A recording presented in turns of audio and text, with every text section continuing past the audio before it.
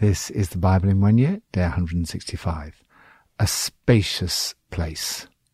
John Newton was a militant atheist, bully and blasphemer. He was a wild and angry young man. He was press-ganged into the Navy at the age of 18, where he broke the rules so recklessly that he was publicly flogged for desertion. He was hated and feared by his crewmates, and himself became a slave trader. At the age of 23, Newton's ship encountered a severe storm off the coast of Donegal and almost sank. He called out to God as the ship filled with water, and on that day, 10th of March, 1748, God rescued him. He began a new life. He started to pray and read the Bible. Eventually, he joined William Wilberforce in the campaign to abolish the slave trade and became a leading light in that campaign. Newton is best known as the author of the hymn, Amazing Grace. Amazing grace, how sweet the sound that saved a wretch like me. I once was lost, but now I'm found, was blind, but now I see. To be rescued is to be saved, set free, delivered from danger, attack or harm. Jesus is the one who rescues you and brings you into a spacious place. Psalm 73. If I had spoken out like that, I would have betrayed your children. When I tried to understand all this, it troubled me deeply, till I entered the sanctuary of God. Then I understood their final destiny. Surely you place them on slippery ground. You cast them down to ruin. How suddenly are they destroyed, completely swept away by terrors. They are like a dream when one awakes. When you arise, Lord, you will despise them as fantasies. When my heart was grieved and my spirit embittered, I was senseless and ignorant. I was a brute beast before you. Yet I am always with you. You hold me by my right hand. You guide me with your counsel, and afterward you will take me into glory. Whom have I in heaven but you? And earth has nothing I desire besides you. My flesh and my heart may fail, but God is the strength of my heart and my portion forever. Those who are far from you will perish. You destroy all who are unfaithful to you. But as for me, it is good to be near God. I have made the sovereign Lord my refuge. I will tell of all your deeds. A spacious place for you. Have you ever experienced the slippery slope of sin? You find yourself slipping further and further down a path that you don't really want to be on. The psalmist found himself on the slippery slope. As for me, my feet had almost slipped. I had nearly lost my foothold, for I envied the arrogant when I saw the prosperity of the wicked. Your whole perspective changes when you enter the sanctuary of God. Then I understood their final destiny. It is the arrogant and wicked who are on slippery ground. Although they may seem outwardly successful and prosperous, they're on a road that leads to destruction. It is senseless and ignorant to be envious of the ungodly. When you get a proper perspective, you realize how almost unbelievably blessed you are. There's nothing that compares to walking in a relationship with God, knowing his presence, his guidance and his strength, and his promise that he will take you into glory. You're far better off than the ungodly, both in this life and in the future. God brings you into his spacious place. When you see what you've been rescued from, you realize how good it is to be near God, and you want to pass on the good news to others. I'm in the very presence of God. Oh, how refreshing it is. I've made Lord God my home. God, I'm telling the world what you do. Lord, thank you that you've rescued me from the slippery slope and brought me into a spacious place. New Testament, Acts 9. Meanwhile, Saul was still breathing out murderous threats against the Lord's disciples. He went to the high priest and asked him for letters to the synagogues in Damascus, so that if he found any there who belonged to the way, whether men or women, he might take them as prisoners to Jerusalem. As he neared Damascus on his journey, suddenly a light from heaven flashed around him. He fell to the ground and heard a voice say to him, "Saul, Saul, Why do you persecute me?" "Who are you, Lord?" Saul asked. "I am Jesus, whom you are persecuting. Now get up and go into the city, and you will be told what you must do." The men travelling with Saul stood there speechless. They heard the sound, but did not see anyone. Saul got up from the ground, but when he opened his eyes he could see nothing. So they led him by the hand into Damascus. For 3 days he was blind, and did not eat or drink anything. In Damascus there was a disciple named Ananias. The Lord called to him in a vision, "Ananias." "Yes, Lord," he answered. The Lord told him, "Go to the house of Judas on Straight Street, and ask for a man from Tarsus named Saul, for he is praying. In a vision he has seen a man named Ananias come and place his hands on him to restore his sight." "Lord," Ananias answered, "I have heard many reports about this man and all the harm he has done to your holy people in Jerusalem, and he has come here with authority from the chief priests to arrest all who call on your name." But the Lord said to Ananias, "Go. This man is my chosen instrument to proclaim my name to the Gentiles and their kings and to the people of Israel. I will show him how much he must suffer for my name." Then Ananias went to the house and entered it. Placing his hands on Saul, he said, "Brother Saul, the Lord, Jesus, who appeared to you on the road as you were coming here, has sent me so that you may see again and be filled with the Holy Spirit." Immediately, something like scales fell from Saul's eyes, and he could see again. He got up and was baptized, and after taking some food, he regained his strength. Saul spent several days with the disciples in Damascus. At once he began to preach in the synagogues that Jesus is the Son of God. All those who heard him were astonished and asked, "Isn't he the man who caused havoc in Jerusalem among those who call on this name? And hasn't he come here to take them as prisoners to the chief priests?" Yet Saul grew more and more powerful, and baffled the Jews living in Damascus by proving that Jesus is the Messiah. After many days had gone by, there was a conspiracy among the Jews to kill him, but Saul learned of their plan. Day and night they kept close watch on the city gates in order to kill him. But his followers took him by night and lowered him in a basket through an opening in the wall. When he came to Jerusalem, he tried to join the disciples, but they were all afraid of him, not believing that he really was a disciple. But Barnabas took him and brought him to the apostles. He told them how Saul on his journey had seen the Lord, and that the Lord had spoken to him, and how in Damascus he had preached fearlessly in the name of Jesus. So Saul stayed with them and moved about freely in Jerusalem, speaking boldly in the name of the Lord. He talked and debated with the Hellenistic Jews, but they tried to kill him. When the believers learned of this, they took him down to Caesarea and sent him off to Tarsus. Then the church throughout Judea, Galilee, and Samaria enjoyed a time of peace and was strengthened, living in the fear of the Lord and encouraged by the Holy Spirit. It increased in numbers. A spacious place for the church. Do you know anyone who's very antagonistic towards Christians and the Christian faith? Saul was like that. John Newton was like that. I was like that. When we read the account of Saul's conversion, it gives us hope that God can change the most unexpected people. In this passage we see a double rescue. The church is rescued from the darkness brought about by Saul's attacks, and Saul is rescued from his own inner darkness.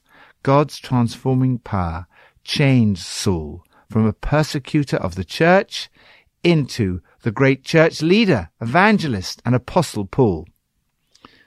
Saul had a privileged background. He was a Roman citizen from Tarsus. He was a highly educated intellectual. He was a qualified lawyer. He was a deeply religious man with a strong belief in God. Yet, Saul was living in darkness on a road that led to destruction. He was out for the kill. He was trying to arrest Christians and put them in prison. He had a terrible reputation among the Christians because of all the harm he had done to them, and the fact that he'd wreaked havoc amongst followers of Jesus. On the road to Damascus, Saul was suddenly dazed by a blinding flash of light. Jesus appeared to him and said, "Saul, Saul, why do you persecute me?" As Saul had never met him before, how could he be persecuting Jesus? At that moment, he must have realized that the church is Jesus. It's his body. In persecuting Christians, he was in fact persecuting Jesus. Later, he was to develop this understanding that the church is the body of Christ. Saul's physical blindness symbolized the spiritual darkness in his life at that point. When Ananias laid hands on him, his sight was restored and he was filled with the Holy Spirit. Immediately, something like scales fell from Saul's eyes and he could see again. He was rescued from physical and spiritual darkness. Not only did Jesus rescue Saul from darkness, but he also appointed him as his chosen instrument. He said to Ananias, "Go, this man is my chosen instrument to carry my name before the Gentiles and their kings and before the people of Israel." However, God did not promise him an easy life. With great privilege would come suffering. "For I will make it clear to him how much he will be afflicted and must endure and suffer for my name's sake." At once, Saul began to preach that Jesus is the Son of God. He grew more and more powerful, proving that Jesus is the Christ. Like a lawyer, he produced the evidence to show that something had in fact happened in history. Jesus had been crucified, raised from the dead, and is the Christ. Through the rescue of Saul, the church was also rescued. Things calmed down after that, and the church had smooth sailing for a while. All over the country, Judea, Samaria, Galilee, the church grew. They were permeated with a deep sense of reverence for God. The Holy Spirit was with them, strengthening them. They prospered wonderfully. God had brought the church into a spacious place, and they enjoyed a time of peace and blessing. Lord, I pray that you'll bring the church in our nation into a spacious place, that strengthened and encouraged by the Holy Spirit, it will enjoy a time of peace and grow in numbers. Old Testament, 2 Samuel 22 and 23. David sang to the Lord the words of this song, when the Lord delivered him from the hand of all his enemies and from the hand of Saul. He said, "The Lord is my rock, my fortress and my deliverer. My God is my rock in whom I take refuge, my shield and the horn of my salvation. He is my stronghold, my refuge and my Saviour. From violent people you save me. I called to the Lord who is worthy of praise, and have been saved from my enemies. The waves of death swirled about me, the torrents of destruction overwhelmed me. The cords of the grave coiled around me, the snares of death confronted me. In my distress I called to the Lord. I called out to my God. From his temple he heard my voice. My cry came to his ears. The earth trembled and quaked. The foundations of the heavens shook. They trembled because he was angry. Smoke rose from his nostrils. Consuming fire came from his mouth. Burning coals blazed out of it. He parted the heavens and came down. Dark clouds were under his feet. He mounted the cherubim and flew. He soared on the wings of the wind. He made darkness his canopy around him, the dark rain clouds of the sky. Out of the brightness of his presence bolts of lightning blazed forth. The Lord thundered from heaven. The voice of the Most High resounded. He shot his arrows and scattered the enemy. With great bolts of lightning he routed them. The valleys of the sea were exposed, and the foundations of the earth laid bare at the rebuke of the Lord, at the blast of breath from his nostrils. He reached down from on high and took hold of me. He drew me out of deep waters. He rescued me from my powerful enemy, from my foes who were too strong for me. They confronted me in the day of my disaster, but the Lord was my support. He brought me out into a spacious place. He rescued me because he delighted in me. The Lord has dealt with me according to my righteousness. According to the cleanness of my hands he has rewarded me. For I have kept the ways of the Lord. I am not guilty of turning from my God. All his laws are before me. I have not turned away from his decrees. I have been blameless before him, and have kept myself from sin.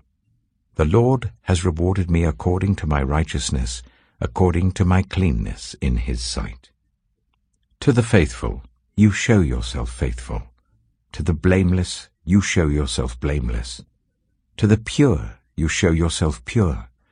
But to the devious, you show yourself shrewd. You save the humble, but your eyes are on the haughty to bring them low. You, Lord, are my lamp. The Lord turns my darkness into light. With your help I can advance against a troop. With my God I can scale a wall. As for God, his way is perfect. The Lord's word is flawless. He shields all who take refuge in him. For who is God besides the Lord? And who is the rock except our God? It is God who arms me with strength and keeps my way secure. He makes my feet like the feet of a deer. He causes me to stand on the heights. He trains my hands for battle. My arms can bend a bow of bronze. You make your saving help my shield. Your help has made me great. You provide a broad path for my feet, so that my ankles do not give way. I pursued my enemies and crushed them. I did not turn back till they were destroyed. I crushed them completely, and they could not rise. They fell beneath my feet. You armed me with strength for battle. You humbled my adversaries before me.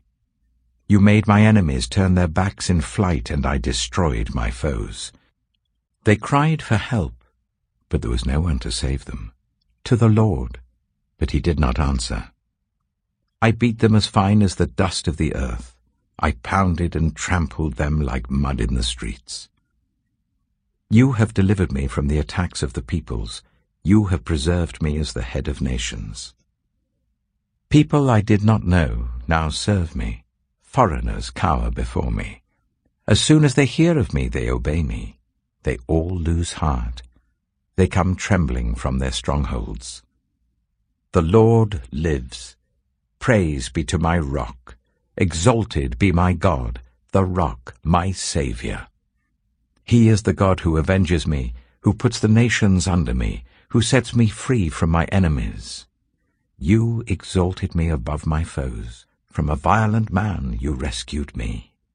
Therefore I will praise you, Lord, among the nations. I will sing the praises of your name. He gives his king great victories. He shows unfailing kindness to his anointed, to David and his descendants forever. 2 Samuel chapter 23. These are the last words of David. The inspired utterance of David, son of Jesse, the utterance of the man exalted by the Most High, the man anointed by the God of Jacob, the hero of Israel's songs. The Spirit of the Lord spoke through me. His word was on my tongue.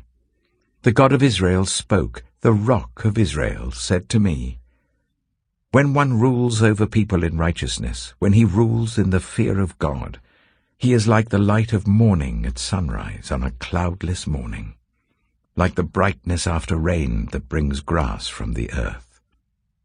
If my house were not right with God, surely he would not have made with me an everlasting covenant, arranged and secured in every part. Surely he would not bring to fruition my salvation and grant me my every desire. But evil men are all to be cast aside like thorns, which are not gathered with the hand. Whoever touches thorns uses a tool of iron or the shaft of a spear. They are burned up where they lie. A spacious place forever. As David comes to the end of his life, he praises God for rescuing him again and again from his enemies and from death and destruction. God is his rescuing knight. A hostile world, I called to God. To my God I cried out. From his palace he heard me call.